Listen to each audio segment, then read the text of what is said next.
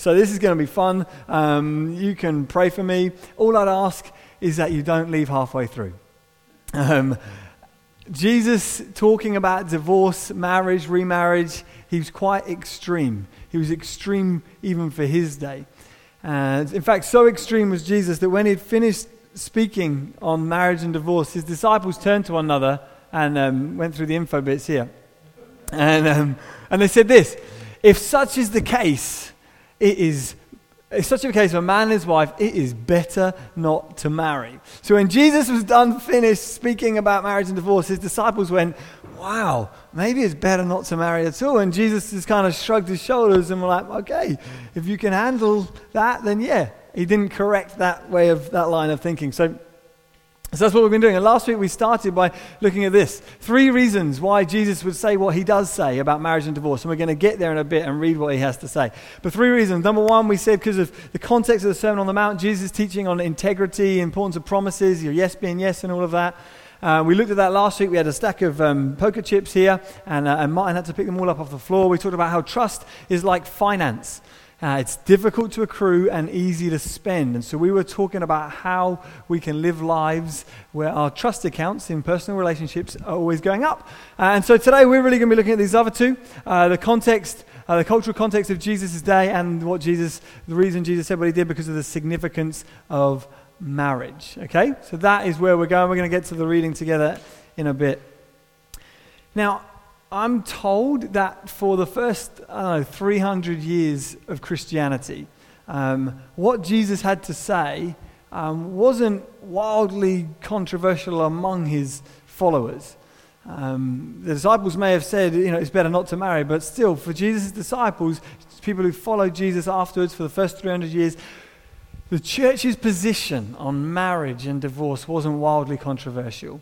In fact, Christians were known for having uniquely strong and robust marriages. In fact, pagans and Greeks at the time were often shocked by the permanence of Christian marriages. And in the Roman world, they had begun abandoning marriage. And it was increasingly common among Roman citizens. If you were wealthy, you'd own a lot of slaves. They would run your property for you. You'd have several children by them. And as you were nearing the end of your life, you would just adopt one of your slaves' children, and then they would inherit your estate. That was common in the Roman world. But among Christians, it was radically different. You see, one of the reasons that Christianity grew to the extent that it did, especially among women, was because of the permanence of Christian marriages. For the early church, you could no more be unmarried than you could be unsaved. And as a result, provided a lot of security for women, and it was a permanent feature of early Christianity in the church's life. It was really once the Roman Empire became Christianified and converted to Christianity that the people in the church, it became fashionable to be Christians. And so you had a lot of kind of nominal believers, nominal churchgoers, and they started then looking for loopholes, if you like, or reasons why they might be able to get out of the marriages that they were in.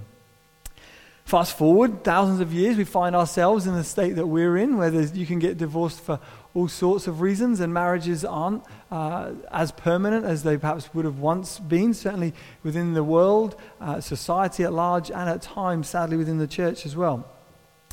But over the past 40 years in the US, they've been doing studies on the health and decline of marriage. And they ran a couple of surveys. They found that in 1960, over 72% of adults who were of marriageable age were married. And in 2008, they did the same study, and only 50% of adults were married. And also of those who were around in 1960, the divorce rate has doubled since 1960 to 2008 in the US. You think, that's America. They're a lot more liberal than us anyway. Well, in the UK, of those people who were married in 1995, a third of them are now divorced. And half of those divorced couples had at least one child together. And a third of those children have not seen their parents since the separation. And if you've experienced divorce, either firsthand in your own marriage or in a friend's marriage or in your parents' marriage, you know some of the pain behind those statistics. And so even many of you came today knowing we were going to be talking about marriage and divorce, knowing this is a painful subject. This is a live subject for many people. And we have to be bold enough to allow Jesus to speak to us on this issue. At a time when marriage is being devalued and undermined and redefined in society and in some parts of the church, it's important that we at least expose ourselves to what Jesus has to say and allow our thinking to be informed by him. And Jesus, as we'll find out, has a very high view of marriage. And if all that didn't convince you, Tony Blair once said, "Strong marriages are the foundation of strong communities." I've lost the room now, haven't I? It was all going okay until we read Tony Blair. All right. So we're going to look at Matthew chapter 5 as we continue the Sermon on the Mount. We're going to be reading, going to jump back a few verses to pick up at verse 27, and then we'll carry on. Should appear behind me. There we go. Okay, Jesus says this. "You have heard that it was said, 'You shall not commit adultery.' But I say to you, everyone who looks at a woman with lustful intent has already committed adultery with her in his heart. If your right eye causes you to sin, tear it out and throw it away." Tear it out and throw it away, Jesus. That's quite extreme. "For it would be better for you to lose one of your members than for your whole body to be thrown into hell." Hell. Now, I've got a few questions about hell, Jesus. Let's talk about that. "And if your right hand causes you to sin, cut it off and throw it away. For it is better that you lose one of your members than the whole of your body be thrown into hell." Okay, that's twice, Jesus. You mentioned hell. Let's talk about hell. We've got questions about that. And so far I've lost several of my body parts. What's going on? Can we talk about this, Jesus? "It was also said, 'Whoever divorces his wife, let him give her a certificate of divorce.'" That's right. It's what Moses said in the Old Testament. "But I say to you," whenever Jesus says that, he's ramping up the scale. "But I say to you that everyone who divorces his wife, except on the ground of sexual immorality, makes her commit adultery." Makes her, Jesus, maybe you don't understand what adultery is. You see, she can't commit adultery if she's been divorced. "And whoever marries a divorced woman commits adultery." Again, that's confusing. "Again, you have heard that it was said to those of old, 'You shall not swear falsely, but shall perform to the Lord what you have sworn.' But I say to you, do not even take an oath at all. Let what you say be simply yes or no. Anything more than this comes from evil." So far, we've lost several of our body parts. He's talking about hell. He's saying that divorced people can still commit adultery. I can't be a Christian. This is hard. What Jesus has to say is tough. Last week I pointed out that Jesus, speaking on marriage and divorce, sandwiches it between teaching on lust and lies. We said that lust and lies are like weeds that can choke the fragile plant of marriage, one writer said. And if we sort out our lust problems and our integrity problems, a lot of our marriages can be helped. But still, I read that, and I'm sure I'm not alone in this. I have a lot of questions, a lot of things that I want to talk about. How can someone who's divorced in Jesus' mind still commit adultery? And how can someone who's not even married be forced to commit adultery if he marries a divorcee? Doesn't understand. Maybe Jesus has a different definition of adultery to us. Maybe Jesus doesn't understand what adultery is. Or maybe we don't understand what marriage really is. So we talked about those three reasons why Jesus may have said what he had to say about marriage and divorce. The first was to do with integrity. He wants us to be a trustworthy people because God is a trustworthy God.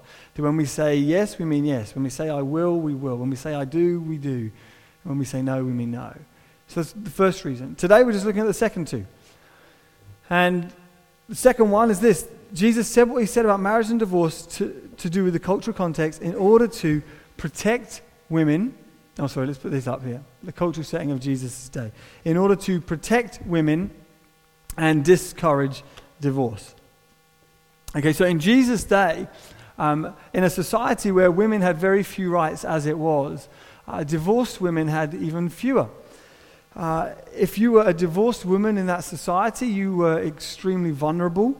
You often would have experienced alienation, rejection from your family, and or poverty, since it was hard or you were unable to make a living of your own. And many divorced women in that society were forced into prostitution just as a way of trying to make a living.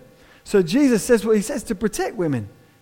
But also in that day, divorce was becoming increasingly common.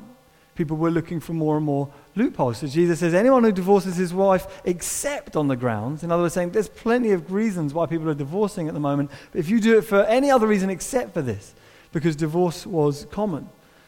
In that society, there were most commonly two ways that you could divorce your wife as a husband. The first was to say the phrase, I divorce you 3 times. I divorce you, I divorce you, I divorce you. 1, 2, okay, don't burn the chicken again. And maybe that's where parents got it from. I divorce you, I divorce you, I divorce you. In fact, some popular teachers of the day were saying that a man could divorce his wife simply if she displeased him or if he found another fairer than her. So again, women had very few rights. And here were these teachers saying, husbands, you can divorce your wife for lots of reasons. If she displeases you, if she burns the chicken, whatever it is, you can kick her out. If you find someone that you prefer, if you want to upgrade for a younger model, you can do that. People were saying that. People in Jesus' day were swallowing that. So Jesus says, no, you can't. You can't do that. So he's protecting women.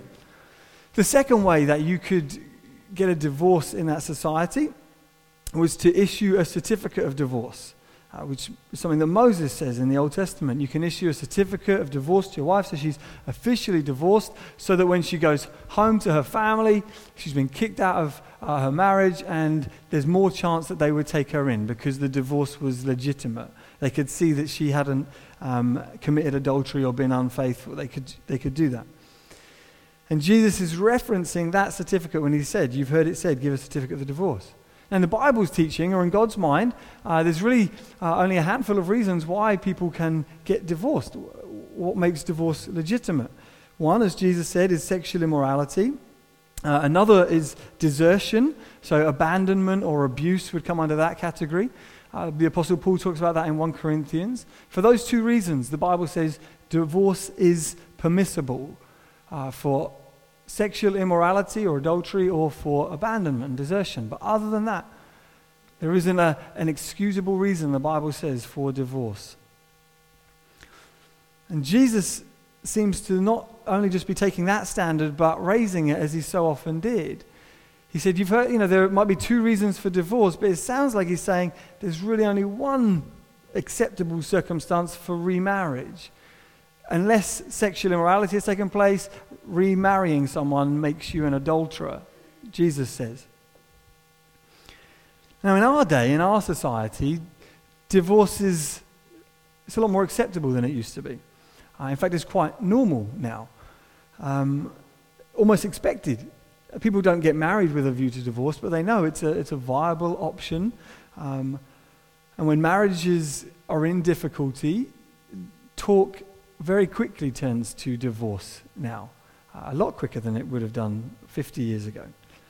But also in our day, divorce is still just as painful as it was then. In the Old Testament, God says, I hate divorce, and I'm yet to meet a divorcee who doesn't agree with God. Divorce is incredibly painful, often comes with a lot of shame, feelings of alienation. And although divorce is one of those things that for some people it promises happiness, it rarely delivers on that. So a lot of people I know who are in unhappy marriages daydream about divorce because the daydream in their mind allows them to be free and independent again. And yet studies have been done, particularly in recent years, that have highlighted that that isn't the case. In fact, there was an academic survey or study done that showed that on the 12 basic kind of psychological assessments of happiness, they found that people who were unhappy and got divorced were no more happy on any of those 12 scores of psychological emotional well-being, were no more happy than people who were unhappy but remained married. Which is an interesting situation. I was reading several articles from the Telegraph and newspapers as well, where lots of people were testifying, saying, I thought divorce was going to bring me happiness, and I feel more broken than I did when I was in an unhappy marriage. Divorce is just as painful as it was in Jesus' day. Now, often in hearing what the Bible says about divorce, people are, particularly modern people, are tempted to reply with some objections. It's all very well kind of giving these very tight, what seems black and white, harsh things about divorce. You can only get divorced under these 2 circumstances. But what about people who just fall out of love with one another? Why can't they get divorced? Or what about people who get married and years later just discover that they aren't compatible in any way? It seems incredibly harsh on people like that. You see, the thinking about marriage in our society is that marriage is like a piece of fruit, that when you bang it and it's bruised, there's nothing you can do to get rid of that bruise. You either cut it out or you chuck the fruit away. A lot of people think of marriage like that. Once marriage goes south or sour, there's nothing you can do other than get rid of it.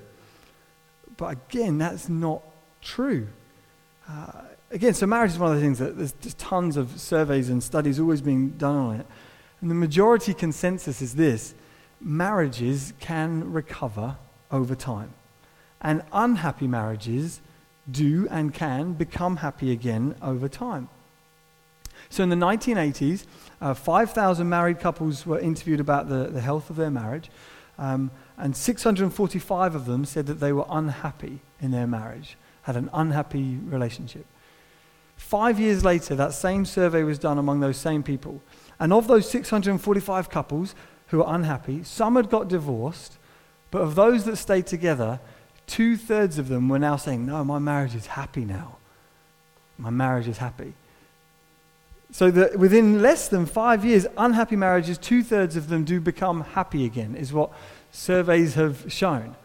Which, again, flies in the face of a lot of our understanding and talking about marriage, that once it's unhappy, once it's broken, once you've fallen out of love, throw it away. Divorce is the answer, that will make you happy, and it just isn't true. And people often talk about the lines of compatibility. Well, we just grew apart. We discovered we weren't as compatible as we first thought. But biblically, that's the point of marriage.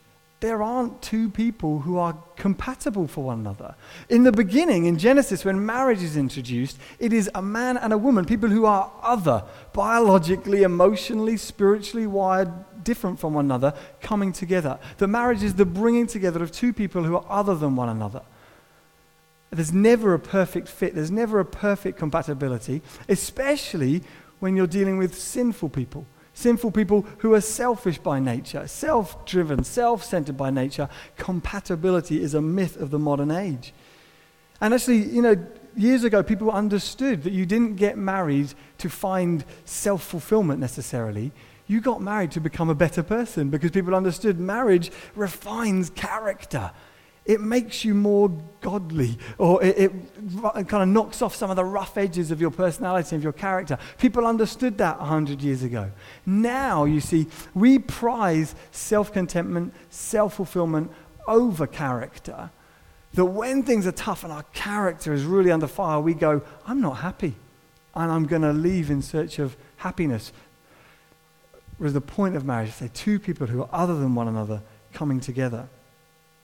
And I know the difficulty in speaking on a subject like this to a room full of people, all of us with different experiences of marriage, all of us coming with different kind of bits of baggage about marriage, all of us wanting to say, yeah, but you don't understand.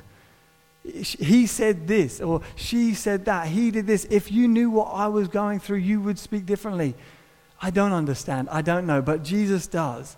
And Jesus, who speaks as he does on marriage and divorce, Jesus is not an unfeeling, unsympathetic, uncaring Savior. No, he's the God-man himself who bled on a cross for us. Jesus is the one who spent time with the down and outs of society, who loved people, who spoke compassionately to people, who brought healing to people. So that's the one that we come to. The important thing, though, I think, in what Jesus is saying about point one, to discourage divorce and to protect women, if you're in an unhappy marriage, if things are particularly difficult for you, if divorce seems like the only option, my one piece of advice would be, don't do anything in haste. Don't make any quick decision, and don't make any decisions independent of godly advice. That's why we have elders governing churches, to be there to help in those circumstances, to bring advice, to sit and talk with you. So that's what I would want to suggest. So that's point one of why Jesus said what he said, to do with the cultural setting of his day. It's also relevant for us.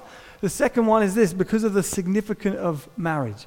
The significance and beauty and mystery and wonder of marriage, and of what God and Jesus think about marriage. And so let's spend a little bit of time talking about that. Now, throughout the Sermon on the Mount, Jesus uses this phrase, "You have heard it said, but I say to you."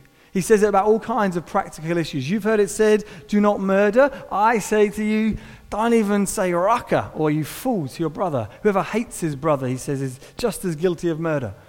And whenever Jesus says this phrase, you've heard it said, but I've said to you, what he's really saying is, you've heard it said, but you haven't been told the whole truth. Or you haven't understood the whole truth of the matter. So you've heard it said, don't commit adultery. Yeah, which is true. But that's not the whole truth. The whole truth and nothing but the truth, if you can handle it, is this.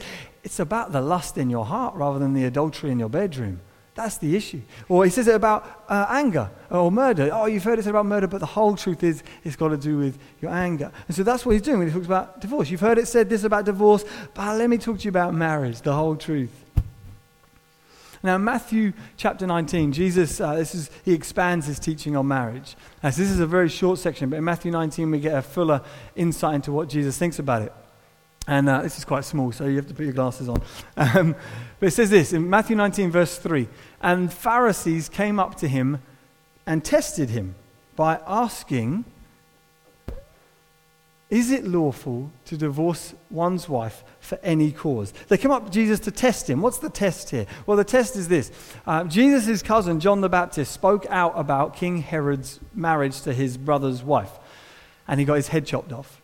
So the Pharisees are asking Jesus, and they're testing him, saying, come on, what's the truth about marriage? Are you going to say something as controversial and as shocking as your cousin John did? Because that might be a quick way of us being able to get rid of you if you agree with John. So that's the test here.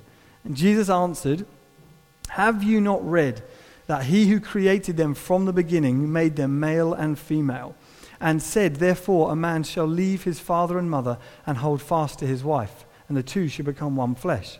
So they're no longer two, but one flesh. With what God has joined together, therefore, what God has joined together, let not man separate. You may now kiss the bride. Jesus answers their question on the law and the legality of divorce with an answer about origin. So they come and say, Jesus, what does the law say? And he says, have you read the book of Genesis? And they're like, yeah, but what about this? Can this man divorce this woman? And Jesus says, what did Adam and Eve do? And they're like, that's infuriating. I'm not talking about Adam and Eve. I'm not talking about the Garden of Eden. I want to know about what the law says. And Jesus says, no, you don't understand. If you want to understand how to engage and deal with marriage, you need to go back to the origin of marriage and understand what marriage is in essence and in purpose from the beginning. You see, often we can answer by looking at cultural trends or what society thinks or even what the church might think on an issue. Whereas Jesus goes back to the origin. Oh, well, divorce, we think this about divorce now because we're modern people. We understand things that Jesus didn't. Our relationships are different. We have such things as open marriages now, Jesus. People get married with prenups in their vows before they go through with it, Jesus. You didn't understand all of that. So therefore, in light of that, divorce is a little bit more acceptable now, isn't it, Jesus? And Jesus answers going, no, let's go back to the beginning. As a church, as followers of mine, Jesus would say, I'm calling you to be countercultural in everything. This is just one more of those things. I want you to uphold and see that no matter what society says about marriage and divorce, no matter how society chooses to redefine it or what kind of reasons it says are acceptable for divorce, Jesus says, I want you to be countercultural followers of me. In the beginning, divorce wasn't there. In the beginning, one man, one woman came together. See, Jesus says marriage has to do with the coming together of two people. There were two. There's now one. Now, Moses allows for divorce in the Old Testament. Jesus goes on to say in that reading, he allows for divorce in the Old Testament because of their hardness of heart. Because of just the state of the world, God made a concession, said, okay, divorce is a part of broken life, I know, but it wasn't there in the beginning. See, Jesus says what he says about marriage and divorce because of the significance of marriage. Marriage, Jesus says, results in oneness. Marriage results in oneness. There were two people, separate lives, independent lives, coming together to form one. There was two happy people going their own way, doing their own thing. They fell in love or they signed an agreement or they got together and now there's one. Marriage has to do with oneness. there was a party, they signed a contract, they left mum and dad, they moved in together, they had sex, they changed their name. There was oneness. There was oneness. You see, part of why gay marriage is more mirage than it is marriage is because it looks like marriage, but there's no oneness. There's no coming together as biblically understood of two separate people, two other people, a man and a woman, different from one another in every kind, coming together to make one. As the Bible understands sex being this powerful and uniting aspect of two bodies coming together in one, that's a picture of marriage. And in homosexual relationships, it's just not the same as biblically understood. There's no oneness. And this isn't to do with, we're just being harsh about marriage or wanting to restrict who can fall in love with one another. We're saying that in the beginning, right at the very beginning when marriage was invented, there was three core components of marriage, wasn't there? There was the otherness that we mentioned. Two people who were very different, man and woman, embracing the other. There was the oneness of Adam and Eve, the two people becoming one flesh. And there was the potential for the flourishing and expanding of the human race. None of those are possible within a homosexual understanding of marriage. That's why gay marriage is more mirage than it is marriage. It looks like marriage, but it isn't. We're not anti-gay, we're not anti-gay people, but we're pro-marriage and we're pro-holding to the age-old description and image of what marriage is, because it's something that was there in the very beginning that we can't mess with, something that was there even before the fall. So the question that the Pharisees come to Jesus with and ask, when's divorce okay, they say? When is it acceptable? And Jesus replies with the answer, I'm not even sure it's possible. See, there were two people, and there's now one. Before God, there's a oneness. Now, legally, you can divorce for all kinds of reasons, but before God, there was a oneness that was created, a uniting of two separate individuals. You can't easily undo that. Turning a cake back into its component parts and its ingredients isn't just difficult. I'm not sure it's possible. And Jesus, in saying things like this, reveals this is his view of marriage, that marriage results in oneness. And actually, people who are in second or third marriages understand this, that making the marriage go away doesn't always make the marriage go away. People in their second and third marriages often say, I thought when I was out of that, I was done with it. We signed the papers, we said goodnight, goodbye, it was done. But it keeps hounding me. It's still a part of my life. I can't escape it. Because marriage results in oneness. And you can't unone what God has made one. Or certainly you can't very easily unone what God has made one. That's why the disciples said, surely it's better for a man not to marry if this is the case. If this is how serious marriage is, how significant marriage is, maybe it's better not to marry. And Jesus says, yeah, if you can handle it. Some people remain single for all kinds of reasons. Jesus says, this is just another one for the kingdom of God because I don't want to get married. That sounds too hard. I can't take that. I'll stay single. I'll stay fulfilled before God in singleness. And actually, the Apostle Paul says it's better not to marry given the present distress because people who marry will have kind of worldly troubles. So Paul says actually singleness is a really good thing because you can be entirely devoted to God's purposes and God's call. Often it's the weak of us who need to get married that do. But Jesus has a very high view of marriage. So, to recap then, those three things that we looked at, teaching and promises and oaths, yes be yes, no be no, the cultural context, and the significance of marriage. Now, I don't know how comfortable it's been to hear some of this for many of us. And you might be sitting there thinking, I don't know how to respond to this. This sounds very painful, sounds very difficult, sounds very hard. I came across some advice that someone gave on this I found really helpful. Just three things: embrace, confess, and ask. You probably sit here with lots of yeah buts and you don't understand, and if you'd have experienced what I experienced, you'd have done the same probably. She said, or he said, there comes a point where we have to kind of have all of those up in the air and still embrace what Jesus has to say about marriage and divorce. Embrace it. Step one. It might be painful. We might have yeah buts and you don't understand. And he said, this is what he said. We might wish he didn't. We might wish he said something else. But we embrace what Jesus said. Secondly, we confess. Many of us are aware of sin in our lives. Maybe in getting married a second time, you committed adultery in Jesus' eyes. Maybe you broke up a marriage before. Maybe, I don't know what it is for you.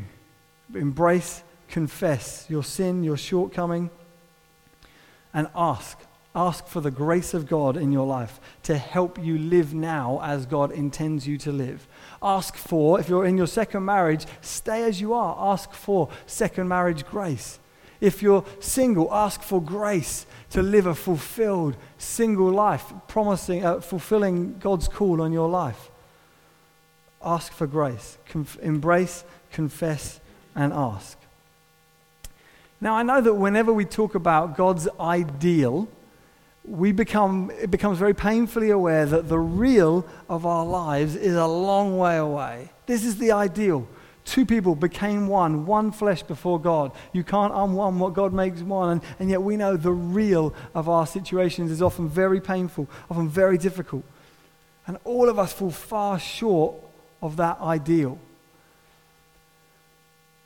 Jesus lived his life upholding this ideal and engaging with people in the real of their situations, and he didn't condemn them.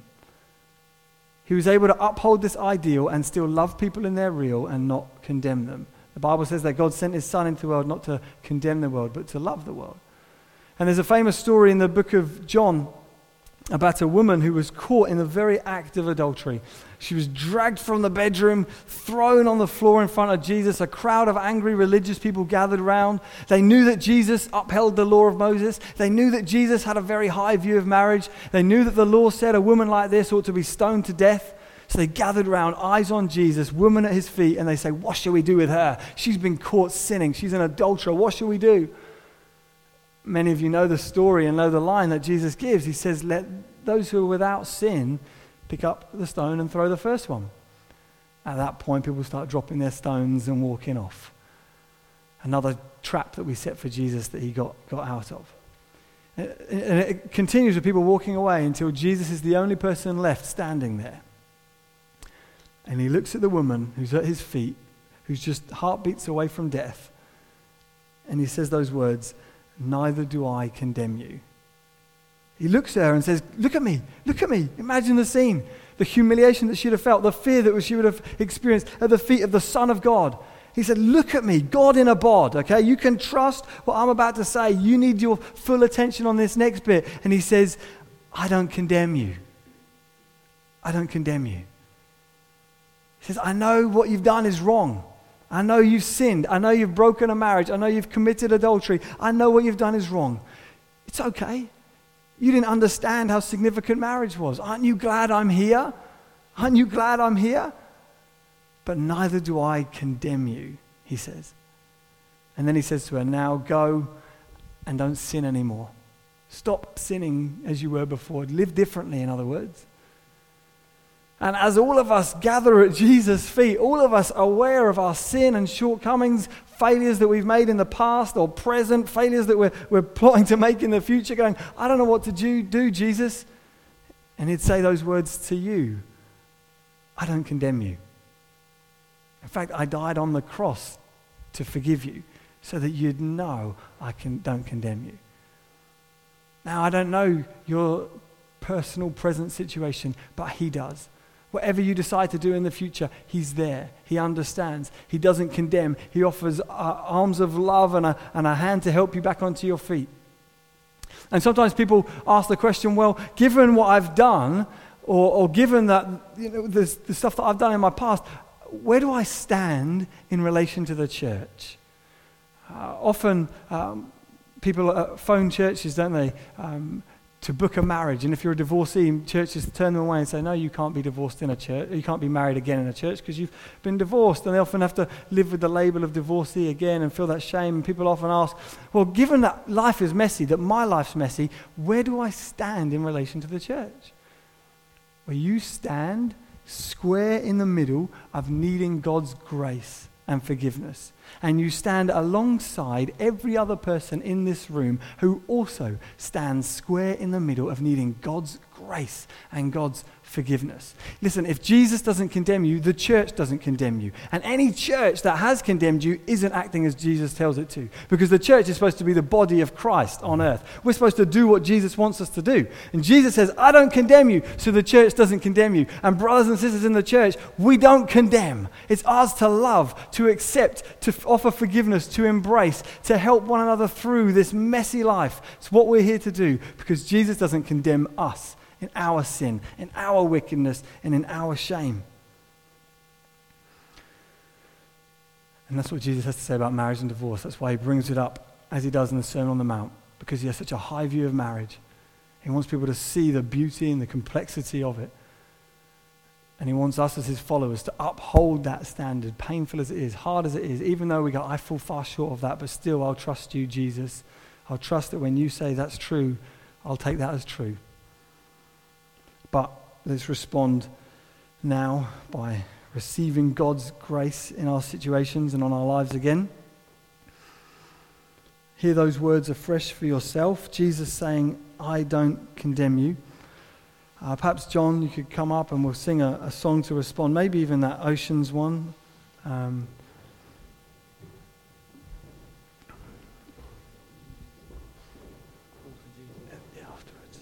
Father, thank you that you don't condemn us, that you love us,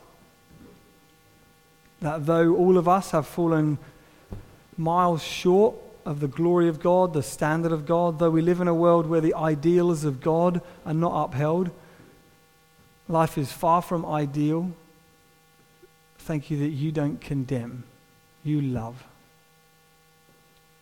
Jesus, help us to follow you in our circumstances, however we find ourselves. We want to trust you.